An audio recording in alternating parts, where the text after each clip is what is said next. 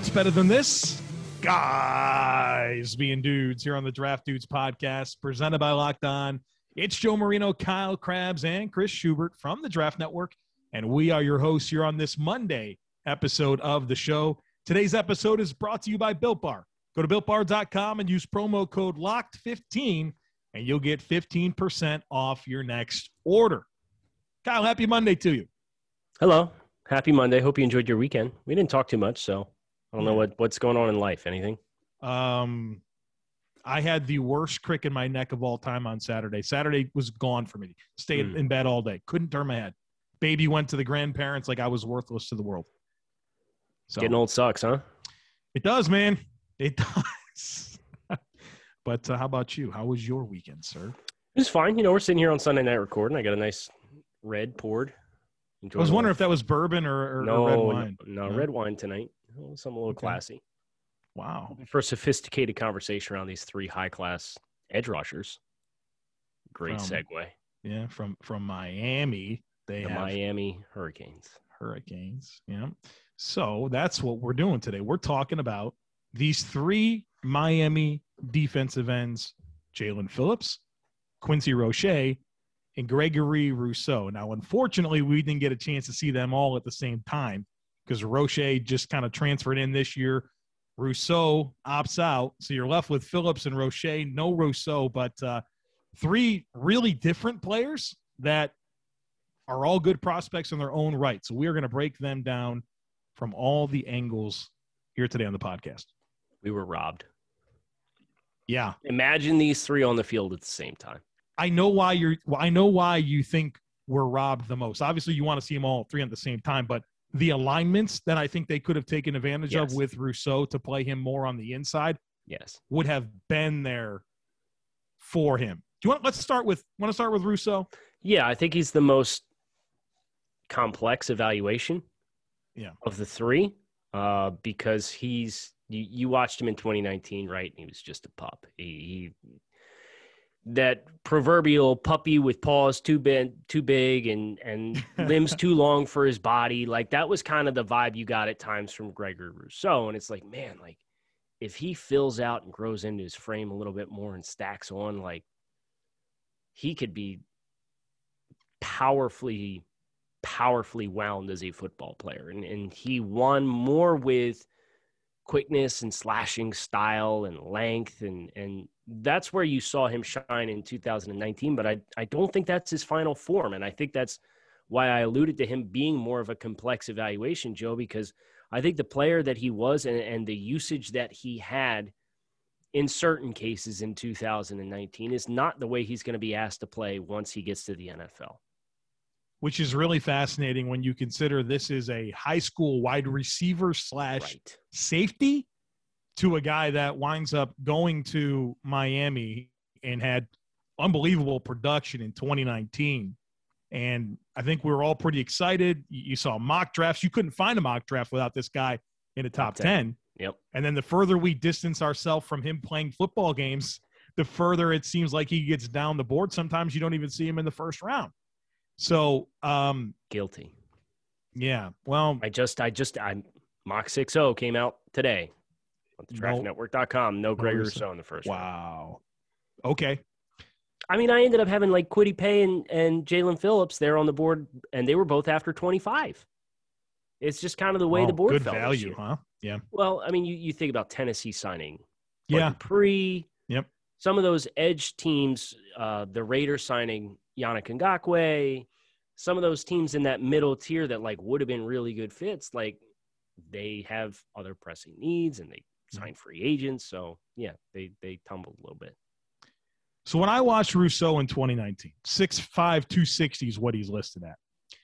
I saw a player with good length, a lot of stunt game there in Miami, slashing gaps, getting into the backfield and making a lot of plays where you don't necessarily come away with this idea that he did a great job of beating the block.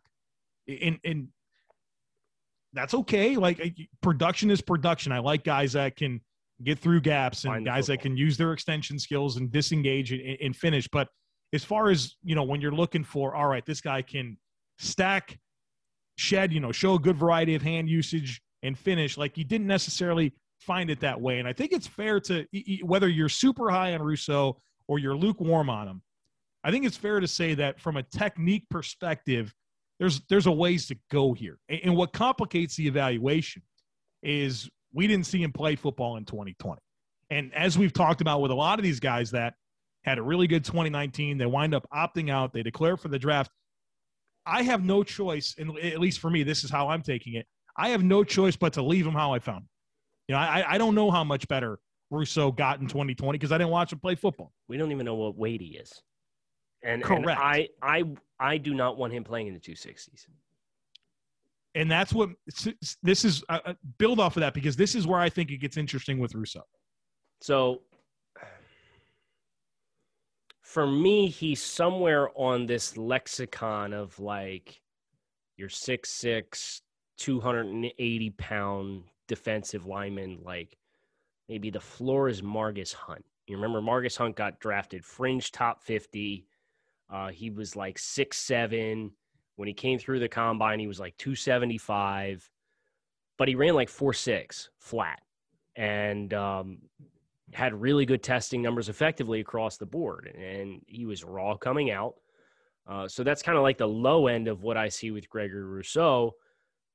But the potential high end is if he stacks up is you can get into like Calais Campbell territory as far as like how powerful he can be and how much room I think he has to stack on and how long he is and just how twitched he is. So that's kind of like that mold of a player is where I want to see Gregory Rousseau work at the next level because I think that's where you can really take advantage of the linear explosiveness and the length and the power and the versatility to line up down in the B gap or an A gap on passing situations versus just being a guy who's going to play at 260 and going to have to bend off the edge because I don't think that really plays well to his strengths.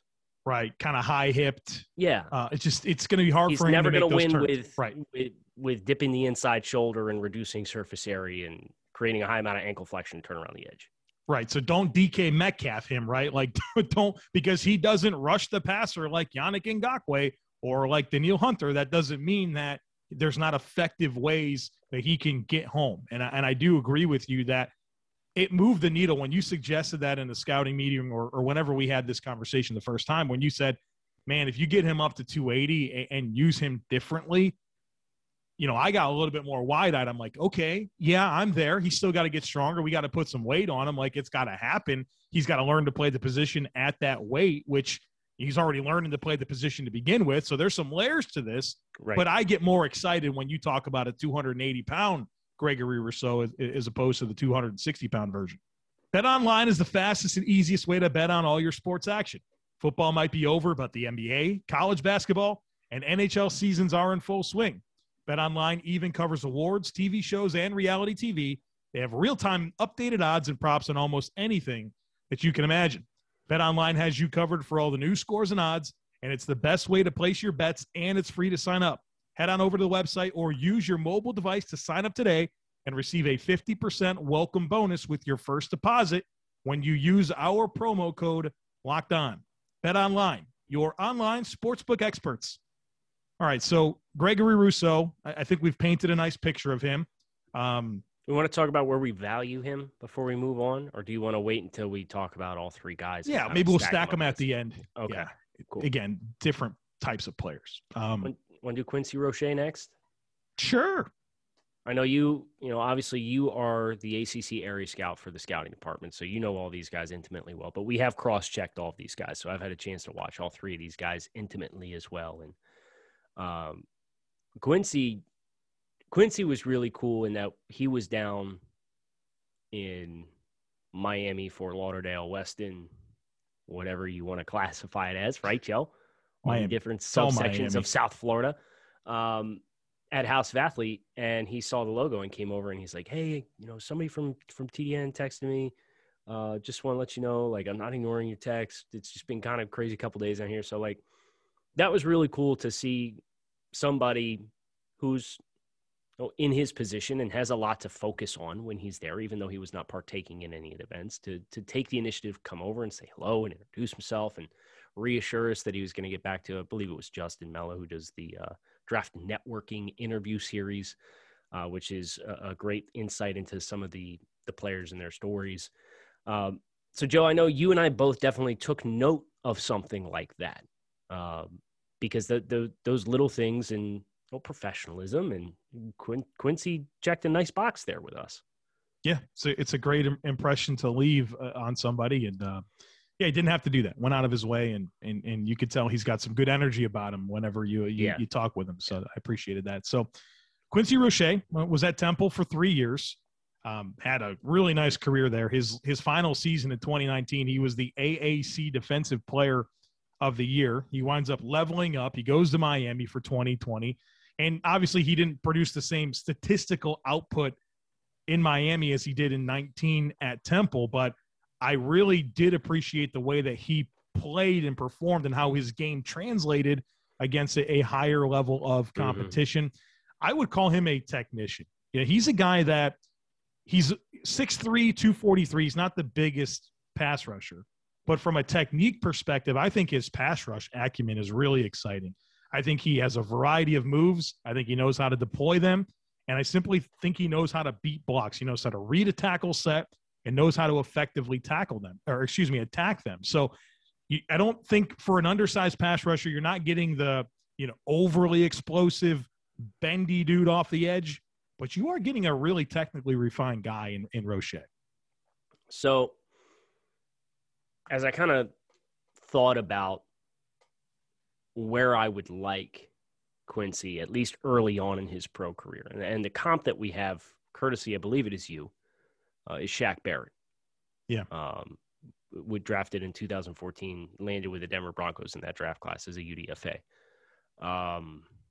Obviously now standout pass rusher, very, very rich man with the Tampa Bay Buccaneers with a contract extension that they just signed. So, but that kind of same evolution as a player is, I think, the ideal role that I'd like to see Quincy and his path when he gets to the NFL, in which Shaq at first was a rotational designated pass rusher.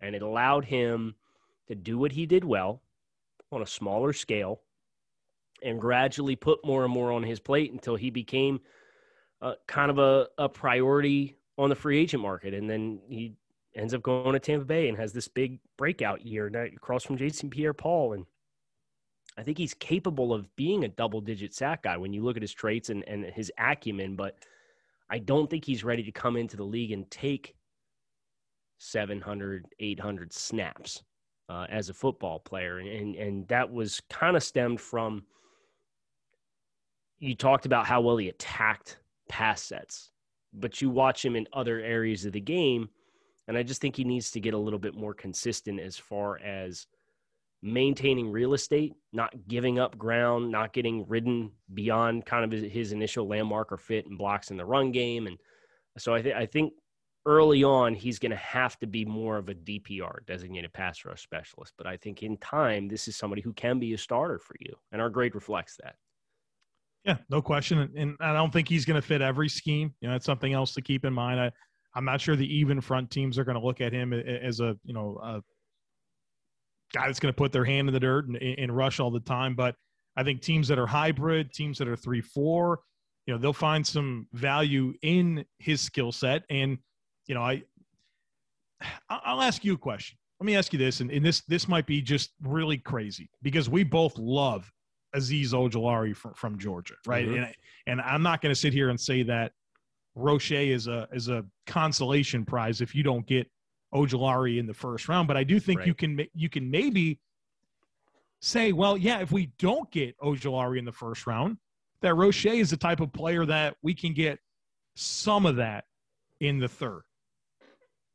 Yeah, it's that, diminishing returns for a player of the same mold. And when I watched Azeez Ojulari, I get like Dante Fowler vibes. And Dante Fowler was another player who started his career slow, even though he was drafted very highly by the Jacksonville Jaguars, and has gradually and eventually become a 3-down player that earns a lot annually as a pass rusher. So I can see the parallels there. I can see Quincy's not 95 or 90% of Azeez Ojulari. He's probably 85% Azeez Ojulari, 80% Azeez Ojulari. And because he has the quickness that he has, and because he has the hand counters that he has, and he understands how to rush the passer, great. He's a little bit smaller. He's a little less long than Azeez, and all those traits, those things will mean Quincy has a lesser margin for error to have success anytime he attacks contact at first contact. So you're just banking on him either immediately transitioning flawlessly to the next level, or you understand that there's going to be more hit and miss, and therefore you're probably going to have to protect him a little bit more because he has less to fall back on as far as physical traits. We've been telling you about Built Bar, the best tasting protein bar on the market for a while now. Built Bar is that amazing low-calorie, low-sugar, high-protein, high-fiber, amazing tasting protein bar with 100% chocolate on every single bar. And now it is time to find out which Built Bar is the best. It is Built Bar Madness, and they're having a tournament with all the flavors to figure out which one is the best. Kyle, today's matchup, coconut, which is delicious, against birthday cake. Who are you voting for today? Birthday cake. Really? Yeah. I'm still in on the coconut flavors, and I think it's because Which is wild because you don't like coconut. I know. Maybe that tells you how good the bar is. Yeah, they are good. I dismissed it for too long, and now I feel like I have to redeem myself, and I'm eating these coconut Built Bars left and right. If you want to vote, head on over to BuiltBar.com or find Built Bar on Twitter to vote for your choice. And remember, use promo code LOCKED15 to get 15% off your next order. That is LOCKED15 to get 15% off your next order over at BuiltBar.com. So they have 3 good pass rushers over at Miami.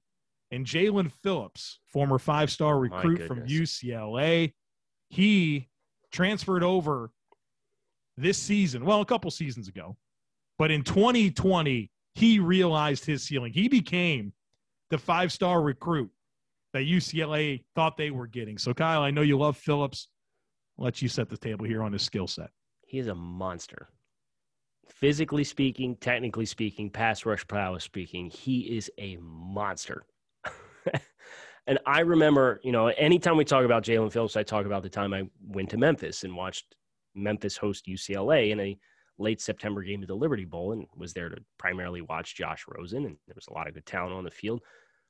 But the number one player who I walked away from that game with an impact on was a true freshman, Jaelan Phillips. I said, my goodness, this dude's a true freshman, and he looks like he could go play on the NFL tomorrow.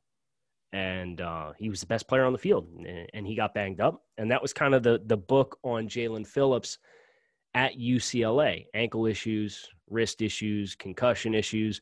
He eventually retires, claims it's a medical retirement from football at UCLA. And then in 2019, transfers to Miami and takes the redshirt year, and then comes back and is in 2020. First half of the season showed a little bit of what I like to call ring rust, right? It took him a little bit to get his feet underneath of him. But you watch him physically, and he has this innate ability to kind of disassociate his upper and lower halves. What I mean by that is you're capable of doing 2 completely different things, whether that's turning your shoulders to get skinny and reduce your surface area, whilst simultaneously dipping the inside leg and tilting and leaning and rushing through, or driving straight through lateral contact. And it allows him to work with his counters in a 3-dimensional plane that makes him very difficult to square and frame as a rusher. And the production started to come throughout the second half of the season. He started finishing all these plays that he's flashing. And it's like, man, he's kicking this tackle's ass. Like, play after play after play, game after game after game. And then the production finally starts to come.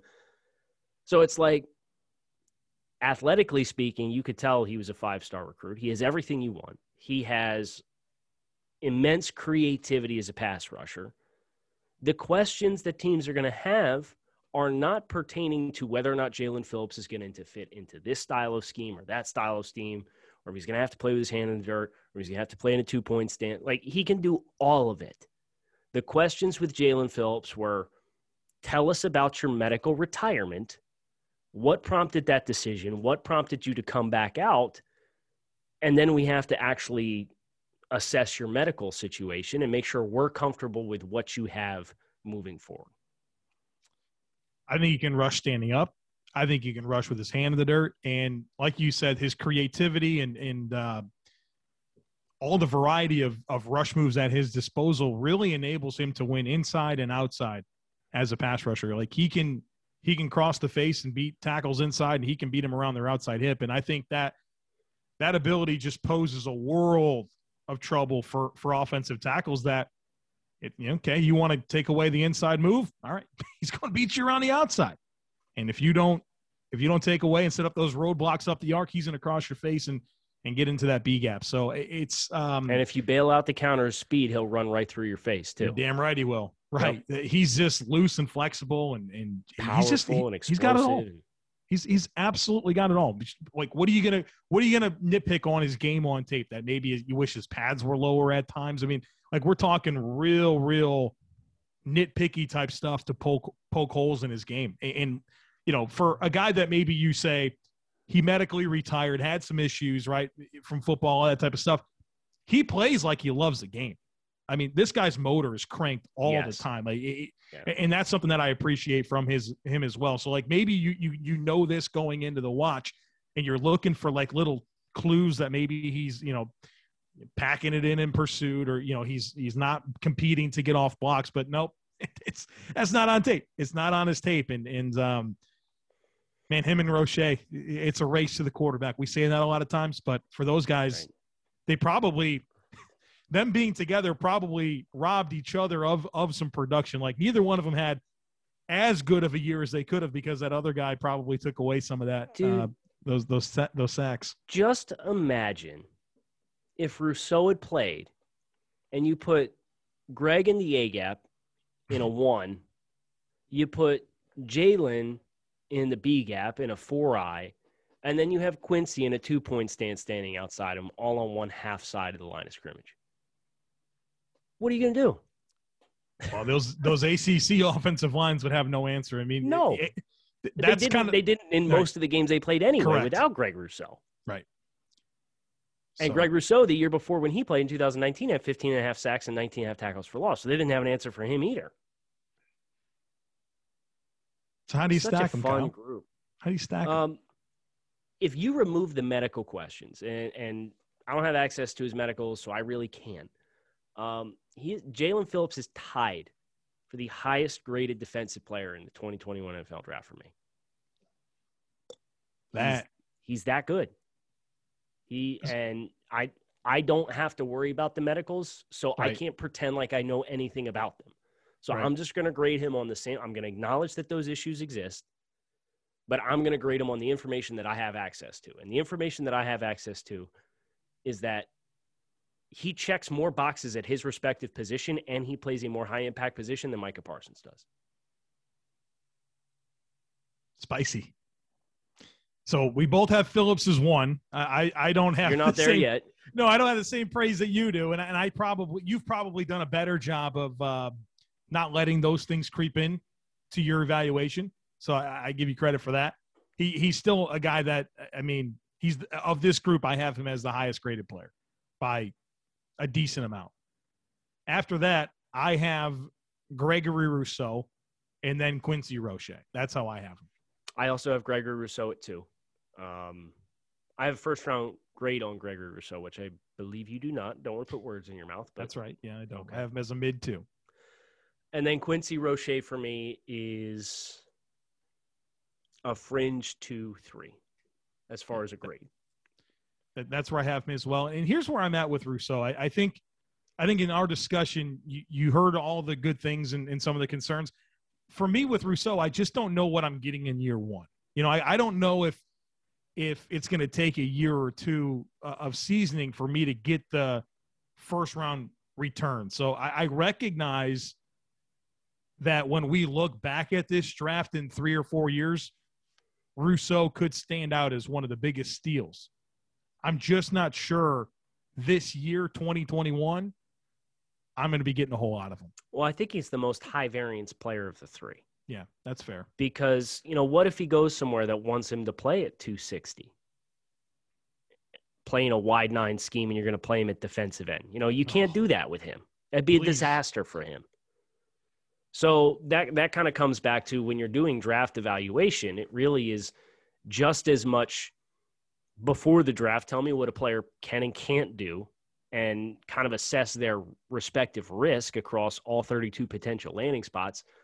And then after the draft, tell me what he's actually going to be, because you know what he's going to be asked to do. You can anticipate what the vision's going to be. You can kind of see the writing on the wall for teams that have some stability, and maybe that sets him up for failure. So Gregory Rousseau is the one that I feel most specifically is going to be landing spot dependent and is going to be more so at the mercy, regardless of how hard he works. And we've heard nothing, negative about Gregory Rousseau as a person or an individual from a work ethic perspective or off the field. But it's like he could do everything right and it could still not work out, because if a team doesn't have the proper plan for him, that could materialize. I think you make a good point there. I don't think that teams often have a hard time figuring out what a guy can and can't do. I think where there becomes issues is when they don't apply that to what they ask him to do, right? They still try to force, round pegs into square holes, and guys are not going to be able to play to their best because they are asked to do things that don't reveal the best version of themselves. And I'm not to go off on a tangent, but I think when I consider Andy Reid, when I consider Bill Belichick, they do such a good job of that. Not only identifying the traits, but then applying it to how they use the player to get the most out of them. And I don't think everybody can do that very well. Did you get a chance to see Buster Broken with Trevor and myself on Deion Jordan? I listened to the first maybe 10 minutes or so, and then, Dad Duty came up. That's another great example of a player who did certain things in college and got drafted with very little vision because there was a disconnect between the front office and the coaching staff and some friction there. So those kind of office politics can be something that can impact a guy like Gregory Rousseau too. Whereas Jaelan Phillips, I feel like he can play in any kind of scheme, and he's going to be an outside rusher who on third downs, if you got a NASCAR package, you can kick him down in the B gap and he's going to kick an offensive guard's butt there too. Quincy Roche, you're probably not going to give him a full-time role right off the bat, but these are 3 top 100 players. And what I would love to see somebody do is do a mock draft in which you draft all 3. I think the only way that happens, though, is if you're a TDM premium member. That's right. And you facilitate some trades in the mock draft simulator. Please do not mistake TDM premium for just trades in the mock draft simulator, though. You get trade-by-trade analysis on up to 400 prospects. We've been grinding the tape on these guys since the summertime, and it gives you a really good, comprehensive look at the players and talking about things they do and things they don't. You get access to the expert forum in which you and 1,000 other football fans can talk football every day with us, interacting with you in there, and plus, obviously, trades in the mock draft simulator. So if you're looking to be the best version of yourself as a draft Nick and draft fan this offseason, kindly consider TDM Premium. Check it out. But yeah, I definitely want to see somebody put together a mock draft in which they managed to land all 3 of these Miami pass rushers in the same hall. Kyle, you mentioned office politics and having a plan for players. And I think the longer I've been in this line of work, the more I am able to dig into misses in the past, not necessarily by me, but by teams. And you can connect those dots so many different times to teams not having that plan, or the coaching staff having a certain vision for a player, and the scouting staff or the front office not necessarily having that same alignment. I've been listening to a lot of different podcasts lately where they're talking about why they're having executives and stuff. Why did you pick this player? And so many times it's like, well, I really like this one, but the coaching staff didn't agree, but we found the most common ground on this player, and that's why we took him. And like that alignment piece is so critical. And we're sitting over here, we're just watching college tape, putting information together, writing reports. What happens after they're drafted? That's going to so tell critical. The story. And it's like, dude, you don't get drafted in the first round by not being talented, right? Like there's nobody who's ever, maybe not nobody, But 99.9999999% of first-round picks in the history of the NFL were talented players that got drafted there. So, like, everybody's talented. There's other extenuating circumstances, whether that's self-inflicted by players like Isaiah Wilson, right, who are really struggling with the professionalism and you know, learning how to quote unquote be a pro. And I'm sure there's people who roll their eyes at those kinds of cliches, but like, they matter. Right. Just like everybody being quote unquote on the same page and team culture and rowing the boat together. Yeah. From front office and coaching staff, people will roll their eyes at that dynamic, the people dynamic of the league. But like, that's a factor too. So that like you said, the longer we've been in this space, the more stories we hear, the more educated we become, the more well-connected we become and kind of talk about some of these stories, the more fascinating it is. But like, the more you realize that is the story behind the story on a lot of these players, because they're all physically talented. And this Miami trio of pass rushers, these are all three guys that we have in the top 80 of the TDN 100. All talented dudes. Law of averages says one of them's not going to work out at least. Which one that is might be by their doing and their hand, or it might be somebody else's. Right. Hopefully it's not the case. Hopefully it's not the case. But three great players, and we hope you guys enjoyed this deep dive into this trio of Miami Hurricanes players. We have a live stream tonight, youtube.com, the Draft Network, 7:30 p.m. Eastern Standard Time. Chris, Joe, and myself back with another rousing round of Panini Roulette team-specific mock drafts, which we've been having a lot of fun with. And then on Thursday, we have another live stream. And then, of course, you have 4 more shows of the Draft Dudes podcast this week. So hit subscribe, follow along. Kyle Krabs, Joe Marino, Chris Schubert, thanks, as always, for listening. We hope to talk to you guys again soon.